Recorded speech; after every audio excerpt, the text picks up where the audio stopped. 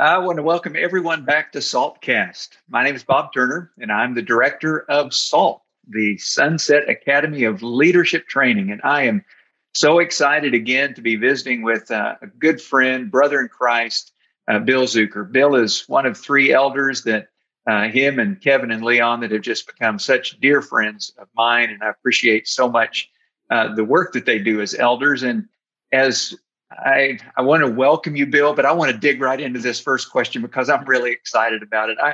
I have grown to know you men over the last couple of years in such a great way. And one of the things that really stands out to me is the relationship that you have with each other and the amount of time that you spend together, and not just in a conference room making decisions or talking about the congregation, but you guys spend a lot of time together outside of that. And so I'd like you to share with everyone just exactly how you've grown together in your leadership, how you've grown as leaders, especially during this past year and this time of pandemic. But just talk about that relationship and how that's worked for you guys. Well, first of all, Kevin and Leon may be the best people I know, our best men I know. They make me a better man. I don't know how to put it other than that. I tell people I went from being the youngest, least tenured elder to the oldest, most tenured leader overnight. And I'm not sure that they had the same benefit that I had, because I had some good older men work with me. They just had me. But when I became an elder, I've been an elder 18 years. We had 5, and we got down to 2. And the other gentleman, who is a wonderful man, had served for 17 years, and he was ready to step down. And I had known Kevin I've known him for 30 plus years, and we have been friends, and we just have a great deal of respect for God. Church is the center of our lives, to be truthful. And we just knew that we would be serving as elders at some point. And 7 years ago, he and Leon became elders. I had not known Leon that long, but I knew his family. And when we went through an elder search, it was just 2 of us, and we didn't find any men. And I was told Leon and his wife, I said, you guys need to start thinking real hard, because next time we do it, you need to step up. And we're different. We're just different men, but we all have the same love of God and love of family. I don't know, we respect each other, and we try to have fun. And as Bob knows, if you can't laugh in an elders meeting, you better not come to Manford, Oklahoma. And you better not be able to, if you're thin-skinned or can't take teasing, you better not come either, because we're going to make fun of it. But I think because of the love for God, and one of the things we started doing, which really added some depth to it, is we do a third Sunday, or did, now we do it every Sunday and Wednesday. Before the pandemic, the third Sunday night of every month, we have a prayer night, and members give us prayers, and we would do that. Well, we started adding at the end where we would pray for each other and our families. And one month I will take Kevin, and the next month I would take Leon, and we would sit there and we would talk about what's going on in our lives and what's going on with our kids, and then we would pray for them. And when you know someone well enough that you will say, well, my daughter's struggling to find a job, and I don't like this guy she's dating, and I need some prayers, and it adds some depth to the relationship. And I think that's a lot of what we have. And again, I think the love of God, and Bob, I don't know, and you can correct me, the Hebrew verse where it talks about we're going to give an account to God. Mm-hmm. The 3 of us don't expect to be asked about the color of the building or about the budget. we're going to be giving an account of how we got the flock to heaven. And in between just praying for the members, and first of all, when you have someone come in and tell you they have cancer or they have marital problems, as an elder, you're like, all I can do is pray. You quickly realize you really aren't in control of anything. God is. I think our prayer lives and the way we pray for our congregations and the way we pray for each other is a huge part of why we have the relationship that we do. And I think it has bled over to the members. It has shocked us at the prayer requests and the people that want to come in and pray with us. And I think they see the faith that we have in what prayer will do.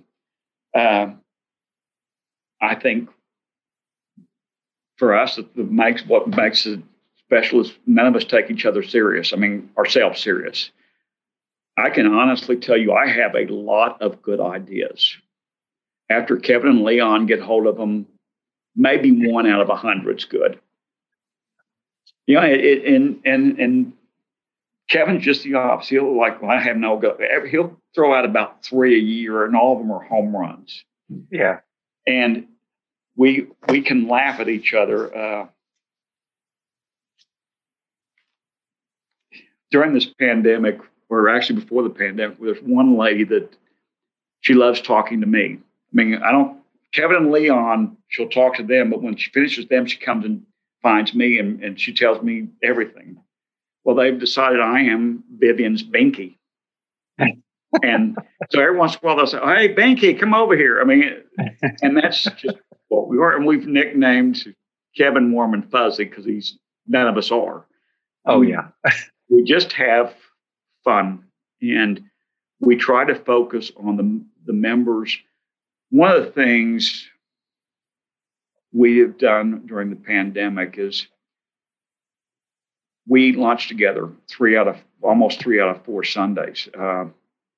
We made a decision that, heck, there wasn't anything to do on Sunday afternoon. We aren't having Sunday evening service at the moment. It's not like we could go to the movies or, it's like, okay, we can either stay here and talk about the flock or we can go home and take a nap. So we made the decision we were going to stay at the building. So pretty much with the first Sunday through now, 3 out of 4 Sundays, we order lunch, we go pick it up, we meet in our conference room, we eat lunch together, and we talk about the flock and what's going on.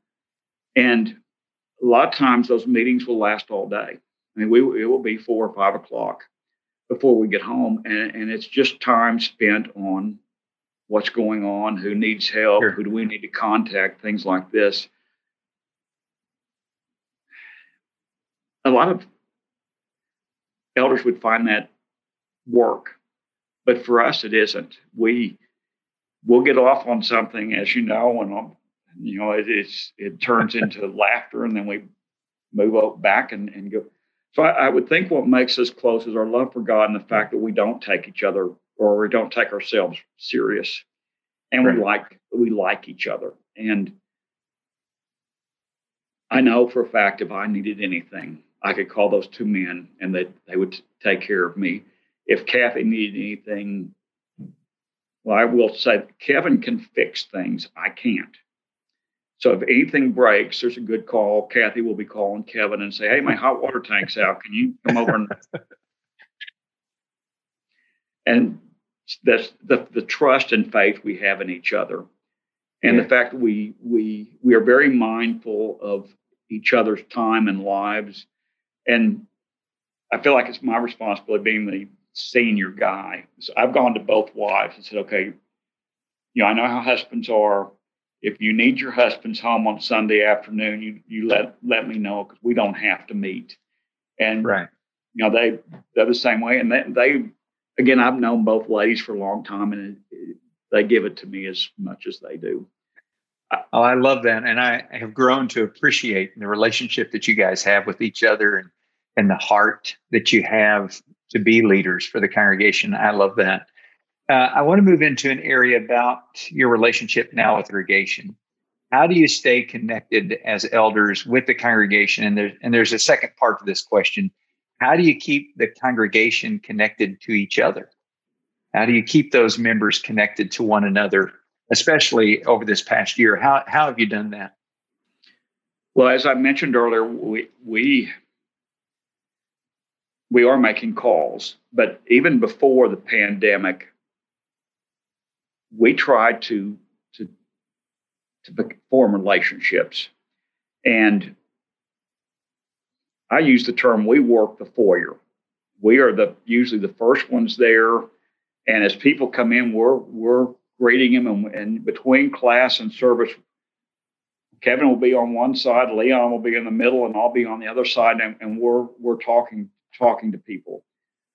We started this Wednesday night prayer, or excuse me, third Sunday prayer service, and we talk a lot about prayer. And what has amazed us is we've said, hey, if someone's getting ready to have surgery or something, I said, why don't we step into our conference room and we'll have a prayer? And we're amazed at the number of people that will do that. And we've said, okay, third Sunday service, if you would like to come in and pray with us, do it. We are shocked at teenagers that have come in, and it's just they know that we care, and they know that we believe in purpose. We talk about it all the time, and they will come in and do that with us. I'm a big texter, and if you can't tell, I have cochlear implants. I don't hear very well. It's until recently I could not hear on a cell phone. Now I can. So text works perfect with me. And particularly since I'm at work, I do a lot of, people are in the hospital. I say, I just want to touch base with you. How are you doing? And they can respond. Kevin drives around a truck all day and has his phone attached to his ear. He's constantly on the phone. I think even before the pandemic, which helped, is we did a lot of work as far as visiting with members. A lot of it was not in homes, but it would be through the telephone or texting or just through the building or whatever. We have, I don't want to say continue because we've amplified it. Right. I have a wife and a daughter, and my daughter's 34 and married, but she's still on my phone plan, just cheaper. And I'm one of these guys. I mean, I look at how many texts and minutes of talking here. There were times this past 10 months where I dwarfed both of them combined. And my wife knows I'm not a phone person. After being on the phone all day, if the phone landline rings at home, that's her job to answer it. But we do a lot of texting. We do a lot of calling. It's just, and we don't intentionally do it. We just do it. Right. And we will be, I don't know, we were sitting in a meeting one day and Kim goes, oh, I've talked to so-and-so and so-and-so. And Leon goes, well, I've talked to so-and-so. I mean, it's not where you call them, we're just doing it as we go through life. And it's a priority to us. So I think that's why the pandemic, it was easy for us to communicate because we were already doing a lot of it. Sure. And how about keeping the congregation connected to each other? First of all, we have a very friendly congregation. They're great at mingling in the foyer. Right. Well, again, we started with week 1 of the pandemic. Okay, guys, we're not going to be in this building. We need each other like we did. Start calling, texting, sending cards, doing something. And we have basically been giving that message for 10 months. And we have some people that are wonderful at it. We have some people that aren't. And I tell the story about my dad. When he got older, he would complain, well, you kids haven't called me. I'm like, well, Dad, have you called? Oh, no, I haven't called anyone. I'm like, okay, don't be like my dad. Your phone works both ways. And we have really encouraged, and they've done a great job on that. In fact, I was talking to a family last week, and they were saying, well, if we don't have we're not doing a bulletin right now. We're really not doing an announcement. I can't keep up with who all we're praying for, or I should be praying for. Of course, I'm like, well, you're getting them all you're to the text. Oh, yes, but Jane keeps that, and she doesn't tell me who all. I'm like, okay, so maybe we need to work on family communication. But just the fact that he was wanting to pray for different. I think a lot of it has been we've tried to lead by example for years on this, not just the last 10 months. And we've really tried to encourage people, and we've explained to them, I mean, we have people at home by themselves. If we don't make the effort, who are they going to visit with? Right. Think about, and we will talk about it, okay, don't remember Marge that sits over here. Let's be sure, and they responded. And I think that has been it more than anything else. And the fact that we have a congregation that really likes each other, and they enjoy being with each other. And I know that sounds, I don't know, simple, but it's true. But I love it. We don't have old, young, whatever. It doesn't matter. We truly have what we feel like is a family atmosphere, and we've encouraged it through the years. In fact, that's part of our vision statement, to build that family. I love that. That's another plug. I appreciate it. So as everybody is looking to 2021 to be a year that they're hoping that with the introduction of the vaccine and as we are still hoping to move through this pandemic, what kind of plans have the elders made moving forward? What does that look like for the congregation at Manford as they move forward through 2021? Now, I know this leadership guy, and he would say we should have it all, like written out and, Under normal circumstances, yes. Well, what we have found out, Bob, from last year is the best laid plans just don't work at the moment. So we have basically an idea of what we're trying to accomplish, and it's kind of a fluid plan. And, first of all, we want to get people back in the building if we can. And I say that not because we want people in the building, but we need the physical fellowship. Right. And our people are desperate for it. They want potlucks, they want activities, they want to sit and visit with people. And so we need to do that, and we want to work on that. We are amazed at the online potential. Again, we have more online than we do in the building. And I keep telling you, I'm not going to be surprised when things get back to normal, that one day 10 people walk in and say, oh, I've been worshiping with you guys since March. Yeah. And, that's one of the things we do every Sunday is, hey, if you're visiting with us, you're not seeing all of us. You're just seeing a little small part of us. Some point when things will come in and get to miss, because we're even better face to face. I mean, we really work that part of it.